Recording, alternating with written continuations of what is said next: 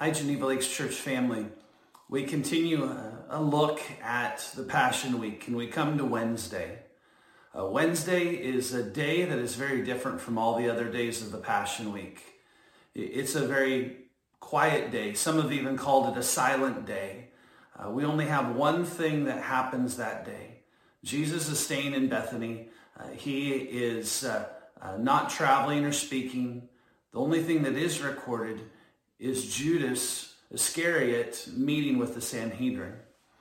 Judas agrees to betray Jesus, and we see that the Sanhedrin was plotting after all of the responses to the Pharisees, the Sadducees, the scribes, riled them up, infuriated them even more.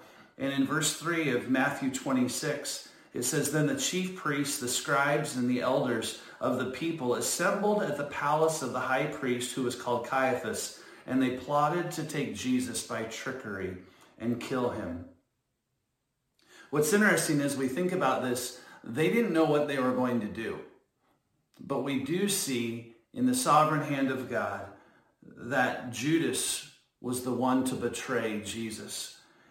Down in verse 14, it says, "Then one of the 12, called Judas Iscariot, went to the chief priests and said, 'What are you willing to give me if I deliver him to you?' And they counted out to him 30 pieces of silver. And so he sought from that time to betray him." Judas is a name that you don't hear many people naming their children.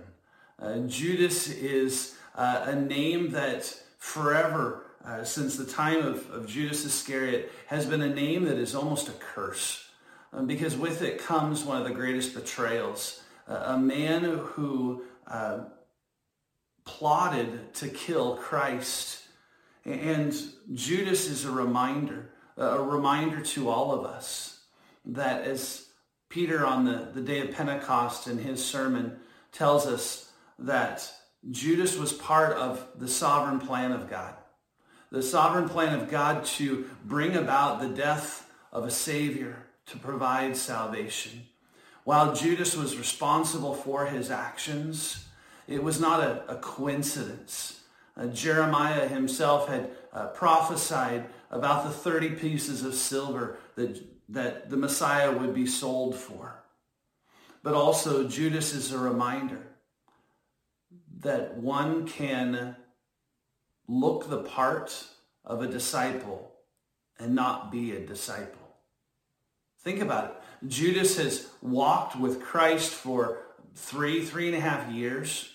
He has heard him teaching. He was there on the boat when he stilled the storm. He was there in the boat when Peter walked on water. He was there when Christ cast out demons and fed the 5,000.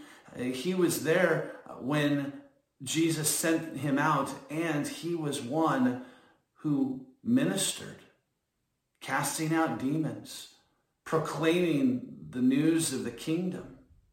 And yet we see that he was not a true disciple. Just a little bit earlier in the context, think about Matthew 24, verse 13. Jesus yesterday on Tuesday was speaking, and he says this, "But he who endures to the end shall be saved."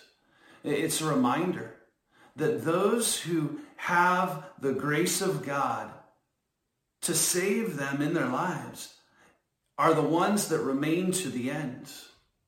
We can know lots of information. We can have scriptures memorized. We can even do lots of things and yet not be Christ's disciple. Remember Jesus' warning? He said, "Many will say to me on that day, 'Lord, look at what we've done in your name. We've prophesied, we've cast out demons, we've worked many miracles.' And what did Jesus say? 'For I will tell them, depart from me, for I never knew you.'"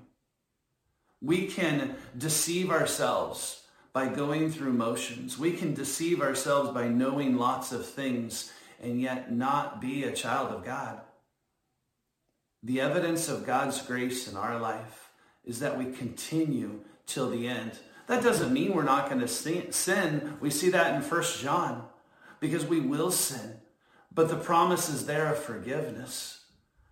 But Judas is a reminder that we must look at ourselves and pray that God's grace would continue to show itself in a great way to the entire end.